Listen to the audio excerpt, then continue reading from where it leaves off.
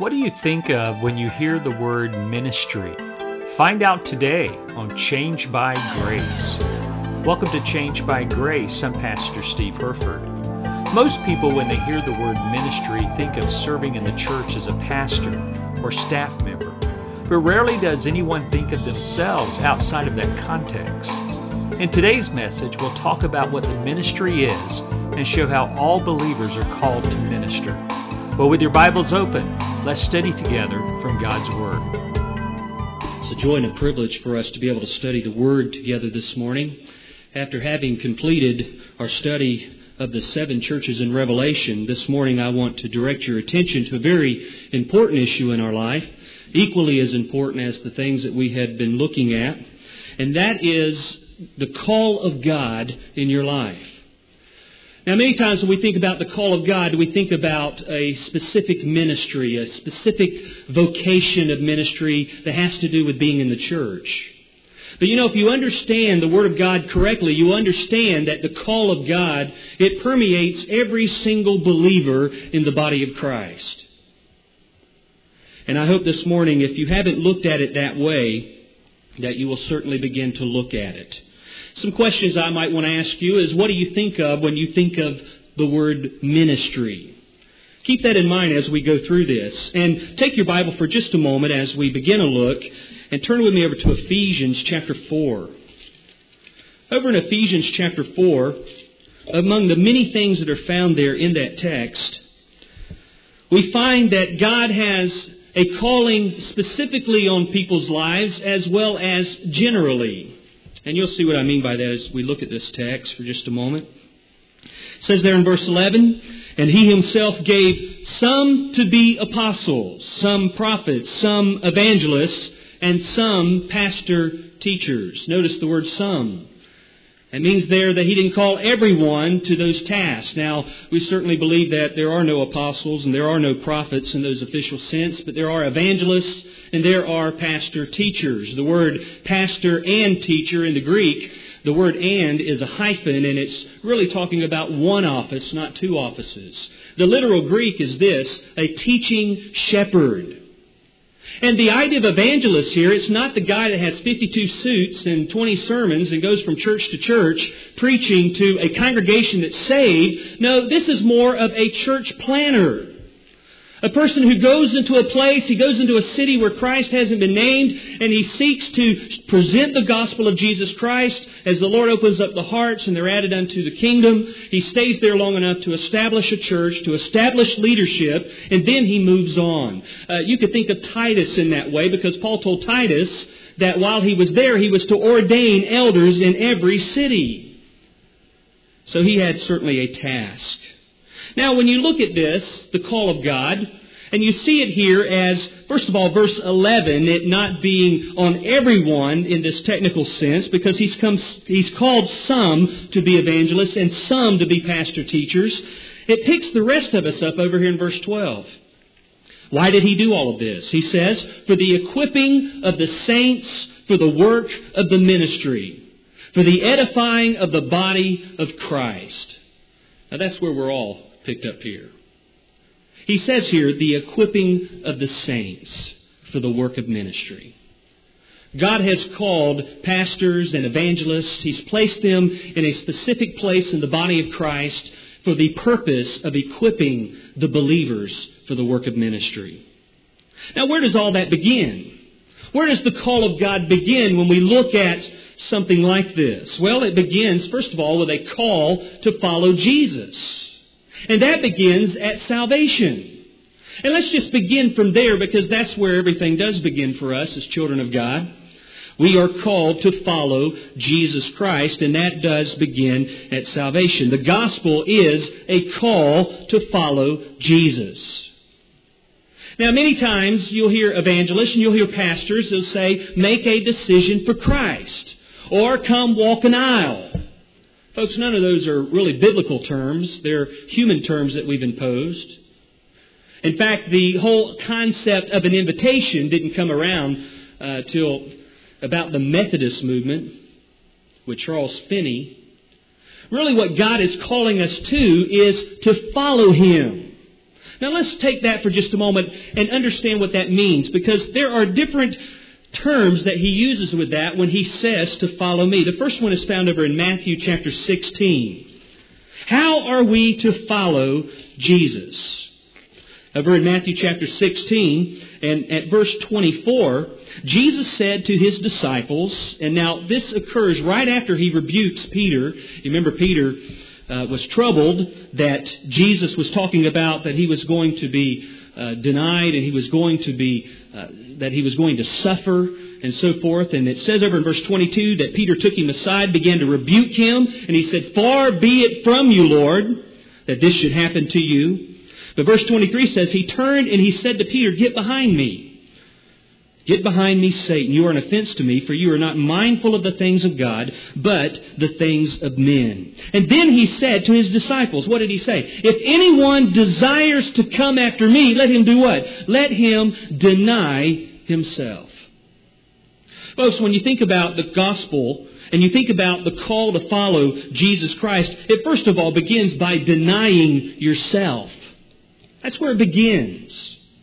And you know, as you talk to people and you present the gospel to them, you find that that is really one of the issues that gets in the way. We're not willing to deny self. Because in order to deny self, you must humble yourself.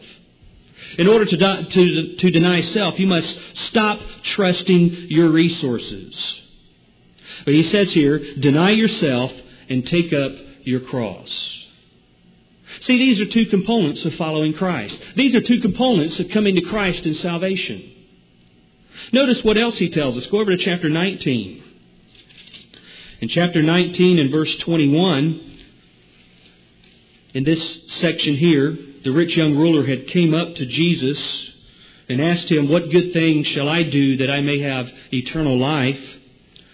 And after Jesus tells him basically to keep the commandments, and he said that he had done all these things from his youth, what did he still lack? Jesus said in verse 21, "If you want to be perfect, go sell what you have and give to the poor, and you will have treasure in heaven. Come, follow me." Now what's the point that Jesus is making here? Is He saying that in order to be saved, you've got to go sell everything you have?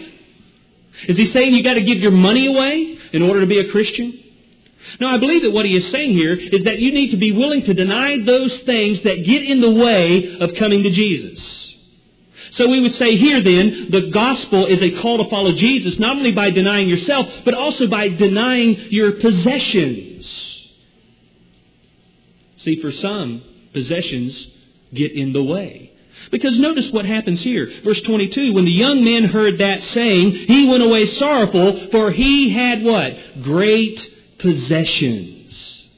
You see, the God of his life was his money. The God of his life was his possessions, and he wasn't willing to deny that in order to have eternal life. It says over in Luke 14:33, "Whoever of you who does not forsake all that he has cannot be my disciple." So we're seeing here an understanding that to follow Christ, it means that you're willing to deny yourself, you're willing to deny your possessions. And then if you look over into chapter 10 of Matthew, you find that God calls us to deny those dear to us, and that is our families. Look at what He says in verse 37. He says, "He who loves father or mother more than me is not worthy of me. And he who loves son or daughter more than me is not worthy of me." Now we know that he's talking about the same thing because look in verse 38 he picks it up again. "And he who does not take his cross and follow after me is not worthy of me." The comparable passage is found over in Luke 14:26, and it reads a little stronger. It says, "If anyone comes to me and does not hate his father and mother, wife and children, brothers and sisters, yes, and his own life also, he cannot be my disciple." John MacArthur has a good note on this. He says Jesus was calling His disciples to cultivate such a devotion to Him that their attachment to everything else, including their own lives, would seem like hatred by comparison. See, when it comes to a relationship with Jesus Christ, you've got to be willing to forsake all to follow Him. You've got to be willing to quit hanging on to your life. to quit hanging on to your possessions, and to quit hanging on to your family. We even know that during the end time that there will come when children will betray their parents. They will give up their parents because of the gospel. See, God calls us to that kind of calling. So this call to follow Jesus then, it is a call to discipleship. Now let me say something about that. First of all, discipleship is not something that you enter into after you become a Christian. You are a disciple because you're a Christian. Let me show you that. First of all, you turn to Matthew 28 and look there at verse 19. And as you turn there, I want to read Acts 14:21. It says, "And when they had preached the gospel to that city and made many disciples." Notice the connection. They preached the gospel and made disciples. You go to verse 19 of Matthew 28 and you see the Great Commission there. "Go therefore and make disciples of all the nations, baptizing them in the name of the Father and of the Son and of the Holy Spirit, teaching them to observe all things that I have commanded you. And lo, I am with you always, even to the end of the age." And we see there that when God calls us to Himself and He calls us to follow His Son, it is a direct call to be a disciple. Again, it's not a second level of commitment that you enter into after you become a Christian. I was riding down the road one day and I heard a commercial on the radio, one of the Christian stations, and they were advertising something for getting involved in missions. And they used Matthew 28 and verses 19 and 20. And they said, the Great Commission, the command of God, is that you go. But what's the problem with that? That's not the Great Commission. The Great Commission is to make disciples. Going, baptizing, and teaching is the process by which you make a disciple. In fact, the literal word there is "as you are going." We see that making disciples then is an ongoing process. Just look at the verses again. As you're going, make disciples of all the nations. Is that going to take some time? Baptizing them in the name of the Father and of the Son and of the Holy Spirit. Teaching them to observe all things whatsoever I have commanded you. Is that not a process?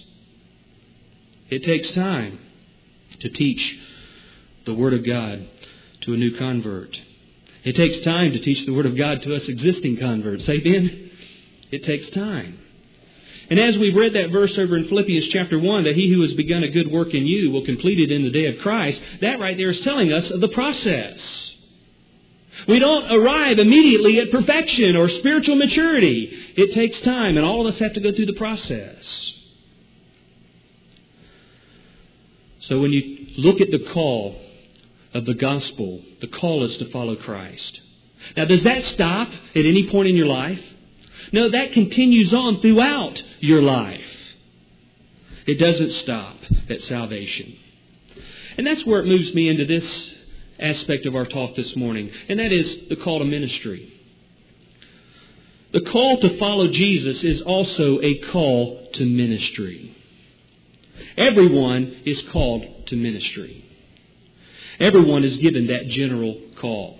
Going back to the passage here in Ephesians chapter 4, we are given the work of the ministry. God has placed gifted men in the church in order to equip us so that we might be able to do God's work, God's ministry. Turn with me over to 1 Corinthians chapter 12. And when I think about everyone being given a call to ministry, I think of this simple fact that all of us have been given a spiritual gift. It says over in Romans chapter 12 and verse 6, having then gifts. Now we know he's talking to believers because in chapter 1 and verse 6, he says, to all who are in Rome, beloved of God, called to be saints. So we know that everyone is given a gift, and therefore everyone is given a ministry. God has given you a gift for the purpose of serving the body. Now we see in 1 Corinthians chapter 12, look over at verse 11, he has just mentioned these gifts. And he ends it by saying in chapter 12 and verse 11 that it's the Holy Spirit that chooses what gift that you have. You can't just say, well, God, I pray today that I'll have the gift of teaching, or God, today I pray that I'll have the gift of exhortation. You know, there are some things that you don't have the gift to do, but you're called to do them. You're called to give, but there are people that have a spiritual gift of giving. You realize that, don't you? God calls us to certain things. Like, for example, we're all called to evangelize the lost, but there are people that are gifted evangelists in the body of Christ. So there are some things that we don't specifically have the gift to do, but yet in obedience we're to do it. But notice here, it is the Holy Spirit is the one who decides what gift that you have. Look there in verse 11. But the one and the same Spirit, He works all these things. What things? Well, the gifts that He's just mentioned. Distributing to each one individually as He wills. So you can look at someone else and you can covet that person's gift, and all you're doing there is sinning. Because you're ignoring the gift that God's given you. You say, well, how do I know what gift that God has given me? You know, sometimes we want to take spiritual gifts inventory test, and we think that a computer can tell us what kind of gifts we have. Really, the best way to find out what gift you have is just ask yourself a simple question. What do I desire most to do for God? And then get busy doing it. Sometimes we spin our wheels over there on the sidelines analyzing what our gift is, and we get nothing done. Because we're over on the sidelines saying, I don't know what my gift is. But ask yourself, what do you enjoy most in your service to Christ? What do you desire above all things in ministry? Look over at verse 4. He tells us that our gifts are unique. He says in verse 4, there are a diversity of gifts, but the same Spirit. There are differences of ministry or service, but the same Lord. And there are diversities of activities. The word there is power. There's diversity of effects. Not all of us have the same gift. God has made it unique for each one of us in the gifts that we have. And it all is carried out for one purpose. And what's that purpose? It's to edify the church. Over in verse 7, he hints at that. He says, but the manifestation of the Spirit is given to each one for the profit of all. Not the profit of yourselves, but the profit of those next to you. The reason why you have the gifts that you have is so that you might minister to the person next to you. That's the only reason why you have it. To say that your gift is for your own personal self-edification is not true. If you want to look over in chapter 14, as Paul devotes a whole chapter here to the abuse of tongues or languages, he says there in verse 12, even so, since you are zealous for spiritual gifts, let it be for what? The edification of the church. See, the whole desire is that the church be built up. Who is the church? It's every person that confesses Jesus Christ as Lord. Remember, the church is not the building. You remember that as a kid? You fold your fingers and you open them up. Here's the church, here's the steeple. You remember that. Some cases we're opening up and where's the people? They're out on the sidelines analyzing what gift they have. Folks, God has given us a responsibility, and it's a great responsibility. And it doesn't rest on one shoulders or two shoulders. It rests on all of us. God has called us to the work of ministry. And it's not just here in the church, but it's outside the church. God's called us all to be evangelists. God's called us all for the purpose of taking the gospel to the streets. And as far as the body of Christ is concerned, when we come together, we're to minister to one another. That ministry might be exhortation, exhorting. It might be encouraging. It might be rebuking. But certainly all these gifts, according to chapter 13, are to be done in love. So whatever gift that you have, you're to use it.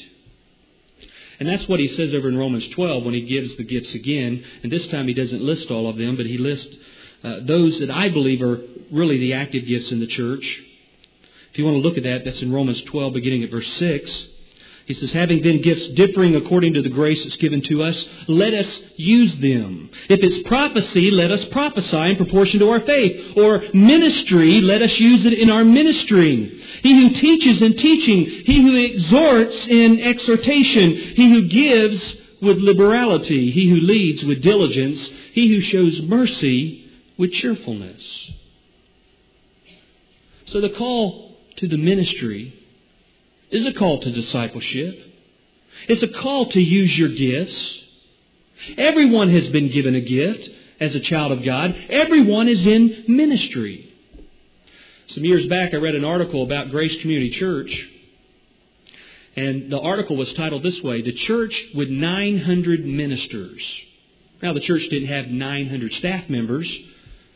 But during those days it had 900 members in their church. And everyone was serving. Everyone was doing what Ephesians 4 talks about. They were being equipped and doing the work of the ministry. And that should be true of every church. No matter how many number you have, we should be that church with that many people ministering. Now let me say something else about the call to the ministry. It's also a call to faithfulness. Because God has given you a great trust.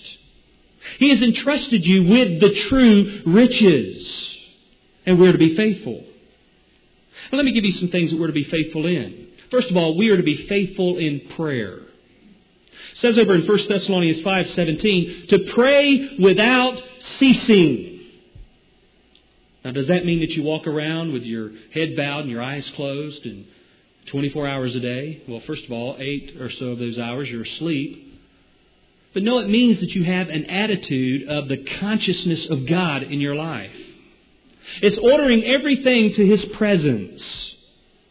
E.M. Bounds says, the ministry of prayer, if it be anything worthy of the name, is a ministry of hard labor. A ministry of unwearied and intense longing after God and after His holiness. You know that prayer is hard labor. When you ask yourself at the end of the day, how much time did you really spend talking to God? Just acknowledging Him. You want to know how hard it is on your body? Just get on your knees and stay there for an extended period of time and then try to get up.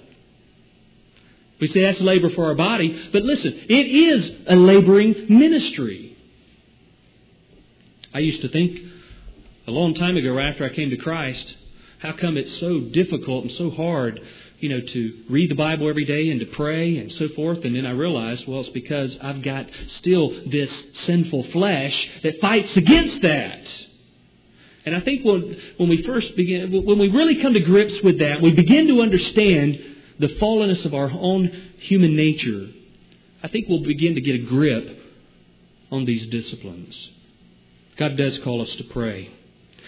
Ian Bounds further says, to be too busy with God's work to commune with God, to be busy with doing church work without taking time to talk to God about His work, is the highway to backsliding. And many people have walked therein to the hurt of their own souls.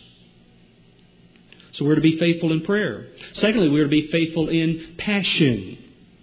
You say, what do you mean by that? Let me ask you this. Do you guard your passions? It says over in Proverbs 4:23 to guard your heart. Keep your heart with all diligence, for out of it spring the issues of life. Do you guard what goes in? Are you willing to guard that?